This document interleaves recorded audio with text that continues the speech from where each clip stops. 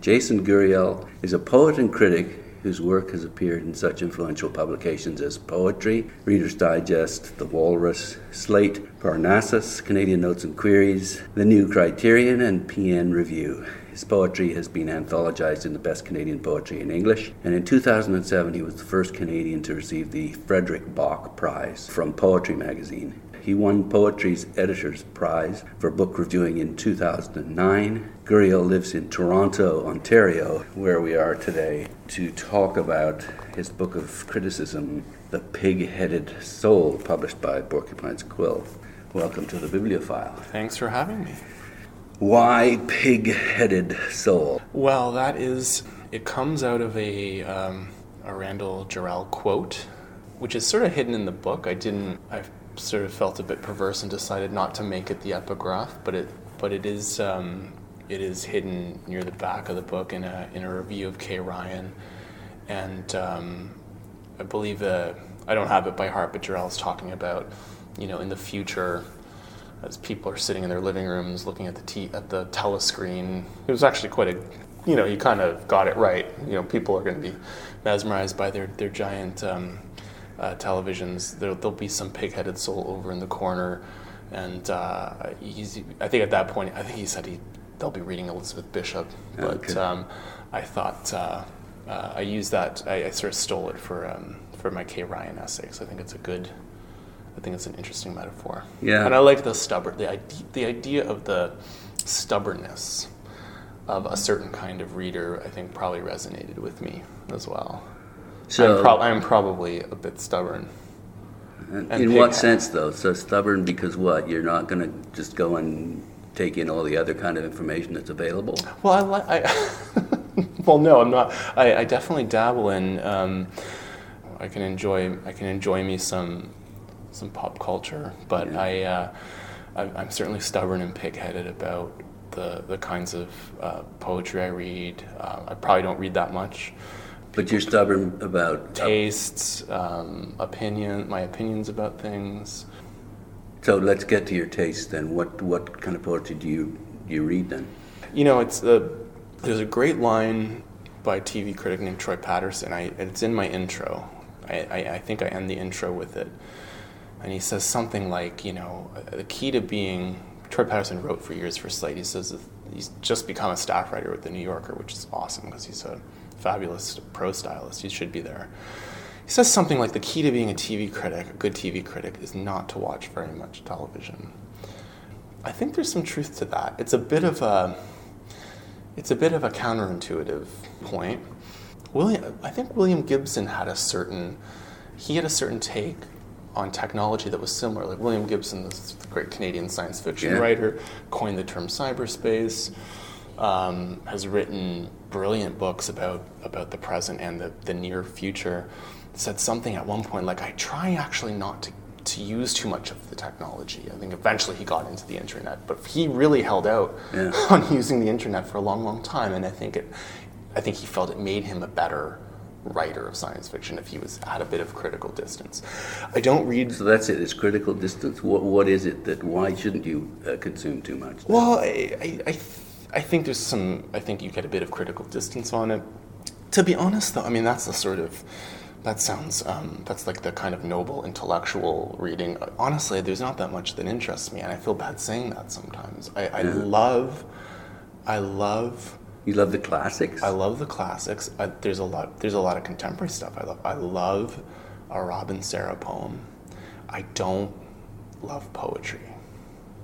I love, reading a good something by like a Pino Coluccio or a A.E. Stallings, but I don't have, let's say, a loyalty to the medium, if that makes sense. I love one-off poems, I love particular films, but I don't have a particular investment in capital P poetry or capital F film, if that makes sense. And well, that's because so much of it is crap. Well, yeah, sure. But how do you find the good stuff? Oh, well, that's a good question. I don't know how you find the good stuff. Word of mouth, or word of mouth. I mean, you read a little bit. Often, I would read obsessively a particular writer, and then suddenly I discover, well, they were obsessive about X, and then that kind of leads you further down the rabbit hole. I remember a few years ago, I blogged for a little while for the Poetry Foundation when they had when Harriet was the kind of the blog, the sort of, it was kind of a feisty, contentious, interesting place. It's become more of just a news feed now, but they had paid bloggers, and I blogged for a little while for them. And I remember at the time there was a guy, I think his name was Martin Earl, who had put this post up. It was he put this post up in dismay, and he was kind of like, oh my God, all of you people, like you love poetry so much. Like I'm just not that, I can be really passionate about poetry, but I don't love it that much. And there's a certain kind of, I'm probably not the best critic if you want someone who's going to be your sort of comprehensive guide to the scene. I'm just not going to be that person. There are people who do that, and it doesn't interest me. And I remember he posted that, and I just felt such relief. I'm like, is it okay not to be that passionate about everything and have an opinion on everything? But I do trust or respect a poet who's widely read, who can then determine what in their terms is good and not good. For sure, absolutely. Incidentally, this brings up a controversial short article you wrote for the Walrus. You talked about obsessing on some writers, but reading widely you thought was overrated. Now, I thought that was clickbait, and a lot of other people did too. Can you comment on that, Pete? What was it called? It's funny. It was, I think it was The Case Against Reading Everything. I think that was the title. I think I would have preferred The Case Against Reading Widely. Yeah. It's funny, though. I mean, I met someone before. I met a writer recently who said, I had never met this particular writer before, and I was at this dinner party, and he said, you're the guy who writes those uncontroversial pieces that somehow become controversial. And so, this was a piece that I'd been sort of tinkering with the idea for a while that reading is about obsession. It's not about skimming the surface. You might do that for a bit, but once you fall for a writer, you fall all the way. Yeah. And Michael Hoffman had an interesting point that I quoted in the piece, where he said something like, when you really love something, it precludes loving. It almost precludes loving anything else, and that there's a certain kind of. I mean, it takes up all your time. Yeah, because to me, reading. Again, going back to the pigheadedness, I'm not someone who ever. When people try to thrust a book on me, I'm usually like, no, I can't go there with you right now, because right now it's about Peter Van Toorn, or it's about Frost, or it's about Robin Sarah. I can't be there with you right now, and I don't get the sort of the omnivore. I don't understand that omnivore mentality. Yeah. I don't see how you could be, as you say, so much stuff is crap. I don't see how anyone in the limited time we have on this planet would bother with that. That's why I turned to a critic. I turned to a critic to save me time. For sure. But you're telling me you're a critic who does the same thing. I do the same thing. So you turn to other critics, I suppose. You can't help over time. You can't help over time having a knowledge base, right? I mean, I did a PhD, but as a way of being in the world, as a way of being a reader and a writer, to me, it's about obsession. I really Roberto Bolaño's characters resonate with me. Those sort of misfit poets who are just set out on road trips to find obscure poets who have written like one poem. That is sort of, to me. That is what fandom is. That's what being a reader is. That's what loving literature is sort of about. But again, I'm not the critic you should be going to for the survey and for the logging every new debut and what's happening here and what's the latest Ashbery look like. It doesn't interest me. And I'm sure it interests some people. It doesn't interest me. So what should we come to you for then? I don't know if you should come to me. to me, Are you committed to being a critic or not? That's an interesting question. I wrote this book came out about 4 years ago, The Pig-Headed Soul. It gathered together a lot of stuff that I had been doing prior to that. much more plugged into the poetry scene prior to that book being probably like from 2008 to 13. I was writing a lot for Poetry Magazine. Parnassus was still. That magazine's going to end soon. But you had Chris Wyman at Poetry. You had Herb Leibowitz at Parnassus. I was writing. Books in Canada existed. Mm-hmm. Carmen Starnino was commissioning stuff. He was one of the first editors to really to sort of pluck me out of the void. It was an interesting time. There were a lot of good editors at the helm of some interesting magazines, and I was a lot more plugged in at that point. Since this book came out, I've written a little bit about poetry here and there. I wrote a thing last year about Chris Wyman and did a thing in Elle about Elise Partridge. But I'm following my interest in other, film and as a critic? Yeah, I've been writing some stuff about film and music, and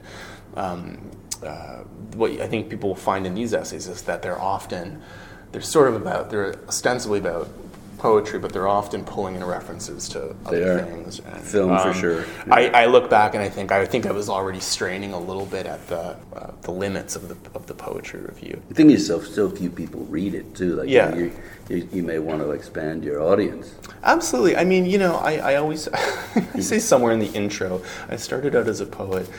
People started commissioning me to do things, and I remember in the early days, I would often feel like, okay, that's it. I got to stop writing these reviews that are making people angry. I got to get back to the business of writing poetry. But there was something in me that maybe it's the pig-headed impulse. But I always felt like it was a bit of a Pacino moment of constantly being pulled back in. Some editor would write with a tempting gig. Mm-hmm. I don't know if I will, how much more reviewing I will do. It depends on the book. A lot has changed since The Pig-Headed Soul has come out. I find that the energy of the culture is not with reviewing. It's not even especially with criticism. Where is the energy? The online, I find, I'll make some gross generalizations, but I feel like a lot of the writing has moved online, and it's moved into this. It's not criticism. It's a kind of culture writing. That's what people talk about. I'm a culture writer. I do culture writing for Vulture. I do culture writing for Hazlitt. Whatever, and it's not quite criticism. There's a lot of what I've written about this recently. A year or two ago, I wrote a thing for the Walrus called "I Don't Care About Your Life." It was a good Carmen Starnino title, actually, but it was a piece about confessional criticism. I was noticing a lot of people were writing these essays and reviews that were like sort of ostensibly about some cultural product, but they inevitably started with like a autobiographical thing, and so the result, and often these are quite deftly done, but the result was something like a hybrid of like memoir and criticism. I was noticing a lot of that. I was thinking about like, what is this? Do we know, where's this coming from? And why do we want to know about that person? Why do we want to know about that? And I think part of that has been coming from, it's the form of the internet. The internet really, I think, creates that space for people. We don't have, for good and bad, we don't really have a shared canon of reference points for the most part. We're pop culture sort of casts a shadow over a lot of what we do, and that's also for good and bad. There's a lot of, I've written about some things that you would probably categorize as pop culture, but a lot of the energy seems to be around that kind of work. It seems to be, I wrote a piece not that long ago about sort of this poptimist kind of criticism where people are bringing to bear great reserves of knowledge and style on things like The Bachelor and Taylor Swift, like the number of incredibly intelligent people writing like very serious, stylish, funny, interesting essays about Taylor Swift. It's crazy. I don't know. At a certain point, it starts to you start to feel like I'm just not sure it necessarily merits this kind of treatment. And I'm someone who, I can like me a Taylor Swift song. I watch The Bachelor. I'm totally comfortable enjoying stuff like that. But it's not necessarily what I want. Really, really, really smart writers. I'd rather they go write about I'd rather they go write an essay about Peter Van Toren and Mountain Tea. Interesting you should bring up Peter Van Toren, because he's a kind of a litmus test for me. I've read it the book through once, and typically when I read a book of poetry, I'll tick off poems that I want to return to. There weren't too many tick marks in that book. However, I talked to critics, poets and critics. It's almost universal adoration for this poet. So what is it about him that turns you as a critic on, and a poet, a fellow poet, that hasn't turned me on as just a curious reader? I mean, there would probably be better people to talk to, like Zach Wells or Michael Listein. I think Michael's even interviewed him.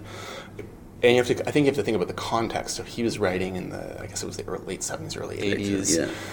There was nothing like that. Nothing that had that style and energy. The wordplay,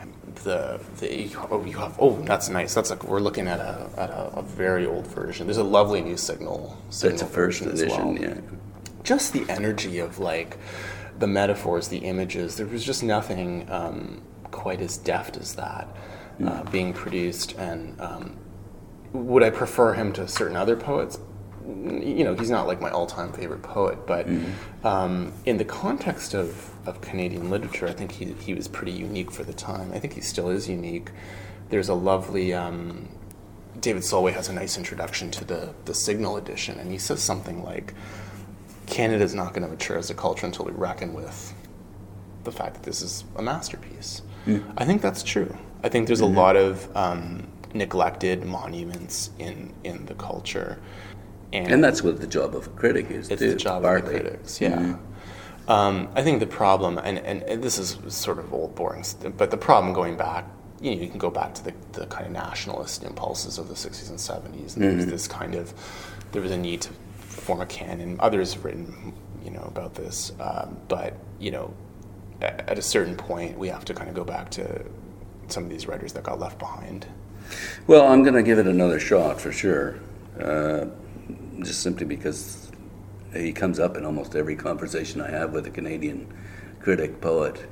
Yeah. For me, it's Robin's. It's ultimately for me. Robin Serra is the person. Yeah. And it has been nice to see in recent years she's gotten a little bit more got some attention that she historically has received. But I mean, to me, that is this is the problem whenever we talk about Canadian literature. Like the adjective world class inevitably creeps in anxiously, but she really is that. She really truly is like a world class poet, which just simply means she is a poet that I think that people outside of Canada, south of the 49th parallel, without a stake in the idea of CanLit, which is a very tedious idea, without that stake, can appreciate.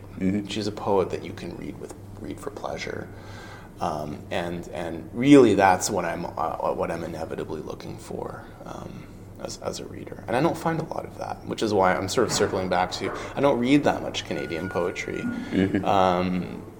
It doesn't interest me. I don't read that much CanLit, for that matter, whatever that is. But people talk about it all the time. It doesn't interest me. The debates don't interest me. What interests me is seeing some deserving people get attention. Well, you've said that you need to honor gut reactions and to be entertaining about it. And your operative principle is Oscar Wilde's art is too important to be taken seriously. What do you mean by that, or what do you think he meant by that? I think that was my adaptation. I think the quote might have been "Life is too important to take seriously," and I think that's my adaptation. What do I mean by that? It sounded good at the time, that's for sure. I think the issue that I have with how some people approach art, and of course it's perfectly their right to do this, but people take it too seriously. They impose, given that it's there to entertain.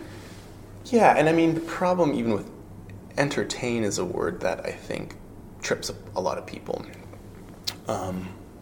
I think the ultimate goal of art is giving pleasure. There is a lot encompassed in that. But I would say that people project a lot onto art. They put a lot on its shoulders.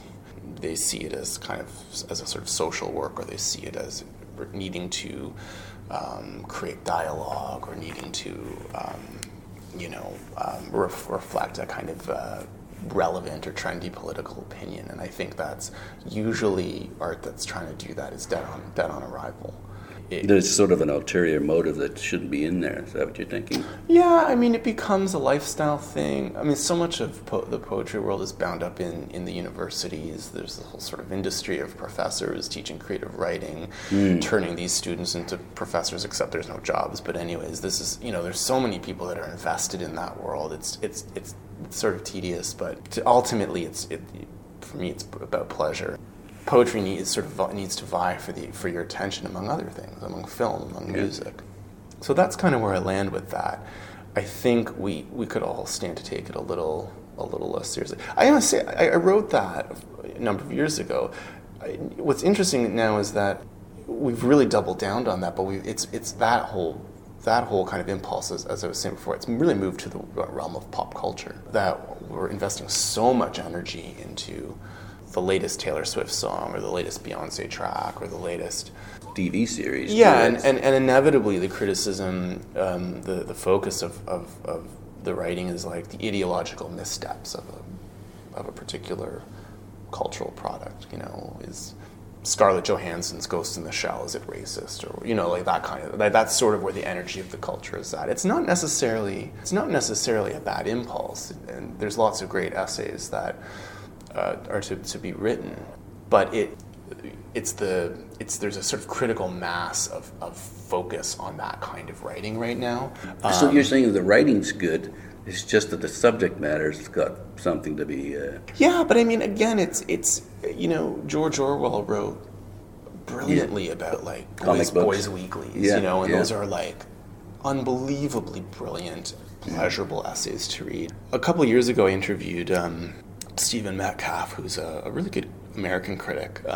He does a podcast with Slate called The Culture Gabfest, and I did this interview with him. But his writing is fabulous. We were talking about criticism, and I think he finds some of this. Maybe he's had this ongoing war around Taylor Swift with other critics, but he which I think he's tried to back away from because I don't think it interests him. But he said, criticism. One way of thinking about criticism, it's trying to get at a thought that the culture won't allow itself to have. And what does that mean? I mean, well, we'll drill down on that. So it's a little bit of an echo of something he had said about. He was sort of referring to Kenneth Burke, saying, one way you can think about criticism is it's trying to prevent a culture from being too much itself. If so much of the energy of our culture, of critical writing right now is about, integrating yourself into your review, so much of it is about pop culture. I'm trying to probe at that a little. Why are so many of us writing about that? Why we're so self-obsessed. Exactly. So I think, a function of criticism, it's not about being contrarian necessarily, but it's trying to get at why is the culture all moving in a particular direction? Why is it, do you think? I mean, that's a very general term, but I mean, but I think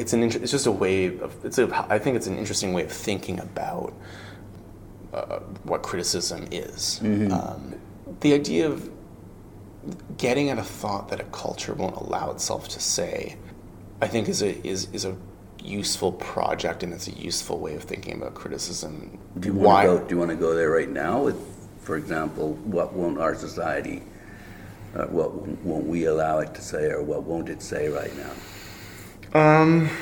That we're all self-obsessed? Yeah, I mean, when I published that essay saying, hey, why is so much criticism and culture writing and reviewing a kind of weird hybrid blend of memoir? What is that about? Andre Alexei made that point some years ago. Yeah. I wasn't, and the thing is, I wasn't arguing about. I wasn't suggesting that we all need to go back and be T.S. Eliot and be austere and objective and clinical and sound like scientists. Impersonal. The new, the new critical school of thought. What I was saying was, writing is, if you write with any kind of style, your sentences yourself is in your sentences anyway. So what is this extra layer of self that people are feeling the need to graft onto? Like, what is that about? There was such a negative reaction to that piece. It was shocking. Relationships, like friendships, like not, let's say not deep friendships, but like, friendly acquaintances with other writers, like were scorched by that essay. People Can people get that online, by the way? They can get that online. Whereabouts? It's Walrus? It's the Walrus. I can send you a link to that. Yeah, but for our listeners right now. It's I Don't Care About Your Life. So if you Google that and my name, you will find it. Okay. But I was trying to get at a thought that it's, and the reaction to some extent confirmed that this is a thought the culture doesn't want to hear. In my own small space, writing this thing, it was clear to me this is not a thought that we want to hear right now. You've touched a nerve, but what are you going to do with that? Like, so what? Well, I think I said something in that piece like, it's a good thing for writers to be aware of the habits of mind. I don't think I quite said that, but I said something like, it's good to be aware of where the zeitgeist is at. Because I think we're unconsciously parroting certain impulses. At times, I do it, everyone does it. And so to the extent that I'm trying to do anything, whether I'm reviewing a book by an inflated reputation, or I'm noticing a particular trend, I'm trying to maybe poke at that a little bit and be a bit of a kind of irritant, or put some smelling salts. Something similar happened earlier this year. I wrote an essay sort of critiquing this idea of literary community that the culture seems obsessed with, the idea of community. We genuflect before this idea, where you look at different writers, different websites. It's all about we're all about fostering community and fostering dialogue. I've always found that spooky and creepy, and it's not about what a writer is or does. Yeah, no, and I mean the thing, that was another piece that really sort of that seemed to scandalize some people. Again, going back to this person I met recently, he said, you write these uncontroversial pieces, but they suddenly, they're commonsensical, and they suddenly become controversial. There's something about that I'm interested in exploring. So, why are we so obsessed with genuflecting for this idea of community? What does that mean? It's not to say that we don't have friends. It's not to say that, I've seen a few friends who are writers, but the sort of commitment to social media, to going out to readings, to we need to foster more dialogue. The people that are inevitably talking about fostering more dialogue and fostering community are the people who are the first to brandish pitchforks, in my experience. Yes. It is the people who, like Carmen Starnino has taken a lot of heat over the years. He's supposedly Canadian poetry's greatest villain because he wrote some tough reviews once upon a time. He's one of the nicest, most decent people you'll ever meet. Yeah. To the extent that there's spirited energy, it's in the sentences. What are you talking about? Well, there's a certain kind of critic that takes a lot of heat for writing the negative review. But they're inevitably pretty good. When I meet people, like Carmen and Michael Lista, these are friends of mine. These are writers I really deeply respect. Are very good people. But when you're willing to write a negative review, you often the response makes it really personal. You say something like that in your. Where is that? If I wrote it down or not. Anyway, you talk about critics that are willing to risk their careers. I think I would say that what I've noticed over the years is that there's an interesting dynamic when you're writing. If you're writing, and I don't really particularly like the term negative review because, to be honest, if you are a working critic and editors are sending you galleys and they're assigning you books, unless you're cherry picking very carefully what you write about, most of what you're going to get sent is going to be probably at best competent, and most of it's not going to be very competent. So most of what you're going to be writing if you're really going to be honest, is going to have reservations, significant reservations. Just simply because there's such a dearth of great work out there. Anthony Lane, writing about film or something for the New Yorker, it would be interesting it would be interesting to see the ratio of the quote unquote positive reviews to the negative reviews. But most of the films he's getting, he's savaging. That seems to be a realm in which that's okay. As I say in my book, it's poetry critics and politicians who go negative.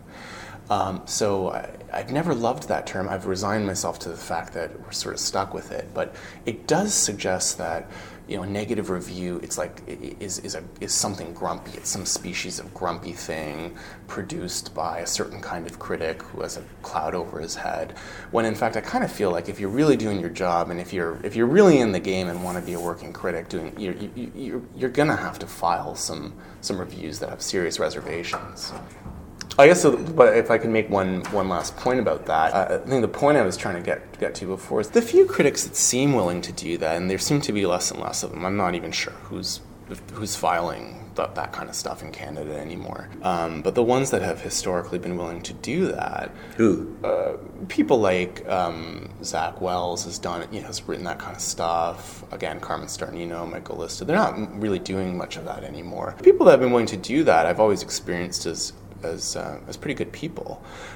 What's interesting is the response to those reviews. The people who get really angry about those reviews, the responses are inevitably far nastier than anything in those reviews. Those reviews which are inevitably about a book. The response is often personal.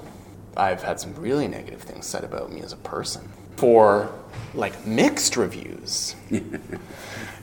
So often, I'm speaking in generalities here, but the energy around we must have more community, we must have more dialogue, is sometimes coming from a space that does not seem really truly invested in what that might mean, because more community and more dialogue might mean more unpleasant encounters with opinions that you don't agree with. Which is where it becomes interesting for me as a reader. Any kind of conversation that doesn't have some sort of disagreement in it is typically not that interesting. Oh, for sure. You've brought up Carmine Starnino often in this conversation. And I should say for the record, he's my editor. Yeah.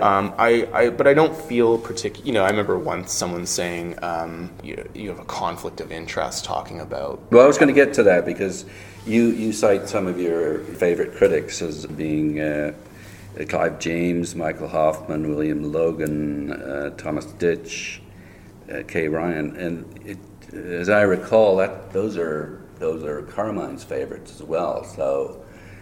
I don't know if he loves Kay Ryan. No, not Kay Ryan. But how do you differentiate yourself? And Ormsby too. He loves Ormsby.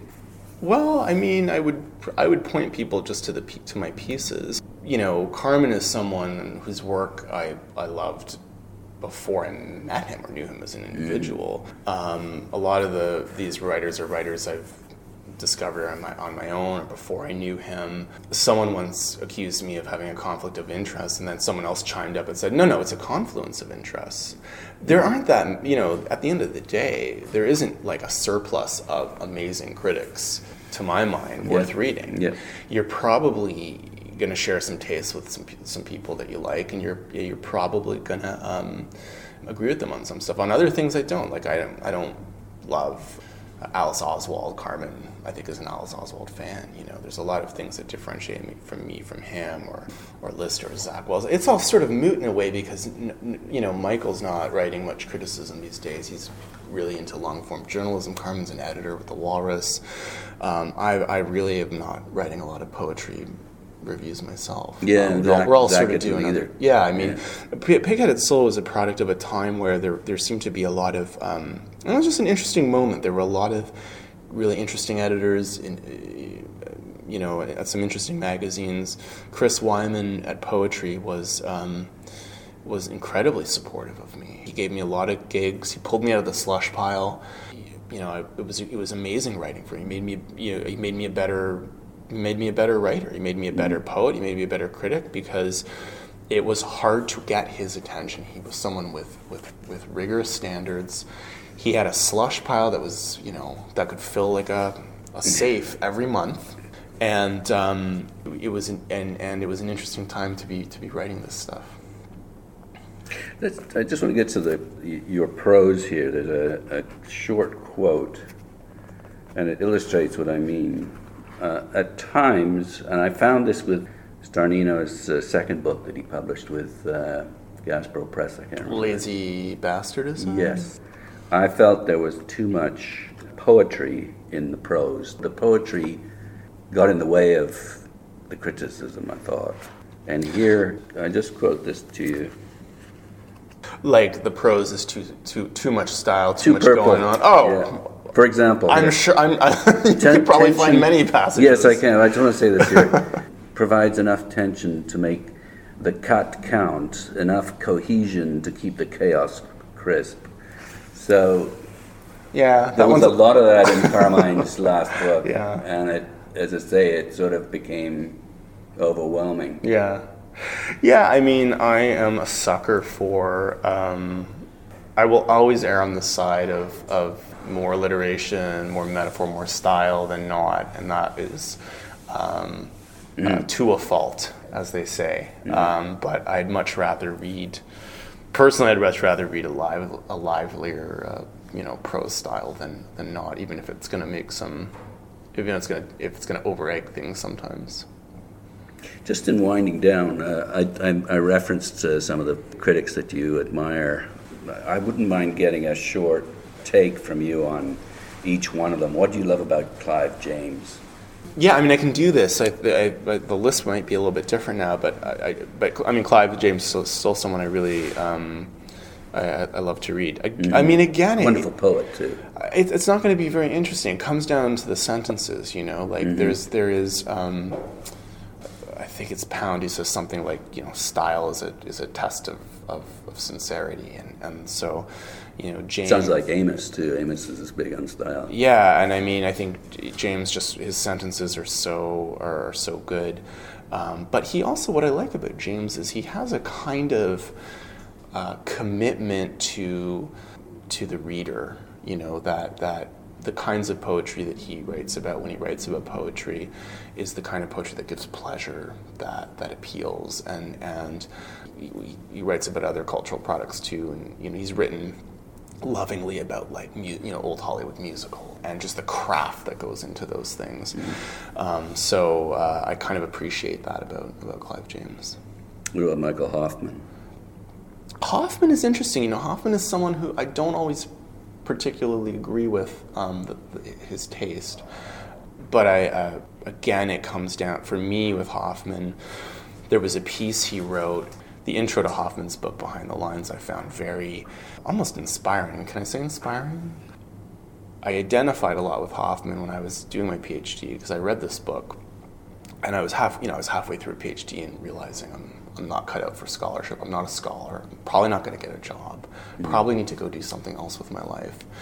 And I remember reading Behind the Lines, and it was sort of like a lightning bolt moment where Hoffman says something like, I abandoned a PhD because I realized, I would much rather, when a book came in through the mail with a little review slip, I would much rather review that book than make the contribution to knowledge that's required of a PhD, and that just resonated so much with where I was at the time. I was writing for poetry and books in Canada, and I sort of grudgingly would turn to my dissertation.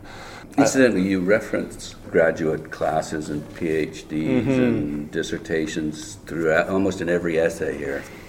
And that when I read that, I thought, man, he's young. It made me feel old reading that. Did you do that consciously or not? I don't know. I think he spent so much time. I spent so much time in. I wrote a lot of this stuff while I was in grad school. It had nothing to do with my graduate work, but I think it came from a place of. Let me put it to you this way: it's an interesting thing to be doing a PhD in English, at the same time writing reviews and essays for more like general interest kind of audiences. There's a lot of jargon that you're sort of moving away from. There's a lot of there's the theory stuff and the trendy political stuff, and a lot of that, it sort of dissolves when you are writing for, it sort of necessarily dissolves when you're writing for a more of a general interest kind of audience. So I think that I was acutely aware of that when I was in grad school, because it was a bit like having a double life. And it was also something that, to be perfectly frank, I remember having this thought of like, oh my God, like, if I'm writing for poetry, they're going to love me and I'll get a job, and there's not, it was almost a point against me to be doing this kind of work. That's not what my graduate department probably wanted me to be doing. Right, and interestingly enough, that kind of writing doesn't get you any raise if you're a professor these days anyway. It has to be peer reviewed. And I think that might be changing. But so with Hoffman, that really resonated with me. And again, I mean, he's someone who's not afraid of having an opinion. I should have said that about Clive James. Writes well, probably overwrites, to be honest. I find there are times when I read Hoffman and I think, that just wouldn't survive. That clearly that was written for the TLS in the 80s or something, because that would not survive like an online editor nowadays. But again, a good writer. What about William Logan? Oh, William Logan. I think people. I think he's someone I read less of. I like William's work a lot. He is. I don't necessarily love the things he loves, but his willingness and ability to write I'm trying to avoid saying it. There's no other way to say it. To write that negative review, to be public about his reservations. Like, quite frankly, no one else is doing it. The essay he wrote recently on plagiarism. He wrote two of them. He wrote one for the Tourniquet Review about Jill Bielowski. I think that's how you say her name. VP, I believe, with Norton. It was a thrilling, brilliant takedown of her book, and then he pivoted at the last third of the review to the plagiarism stuff. Even before he got to that stuff, it was brilliant. No one's writing that kind of stuff anymore. Yeah. And then he did a follow-up. He found more of it. No one's doing that. People. Are you going to let that die? By the way, it caused quite a 50-some writers, authors, poets. There were the 72 or something Friends of Literature, which was a capital F, capital L. It was a sort of it sounded scary and spooky. Yeah, it sounded like an organization in a dystopian novel. But there was 72 Friends of Literature wrote a letter in support of Jill, and then the second piece came out after that about the plagiarism. And what's happening with that? I don't know what's happening with that. I was. I sort of voiced my frustration. I don't normally do that on social media. I usually just share links to stuff I like or stuff I've written. But for some reason, I thought that the fact that did not become a bigger scandal than it was sort of outrageous, actually. But I do think we've reached. There are certain kinds of scandals that are less sexy. They're less interesting. And this might be one of them.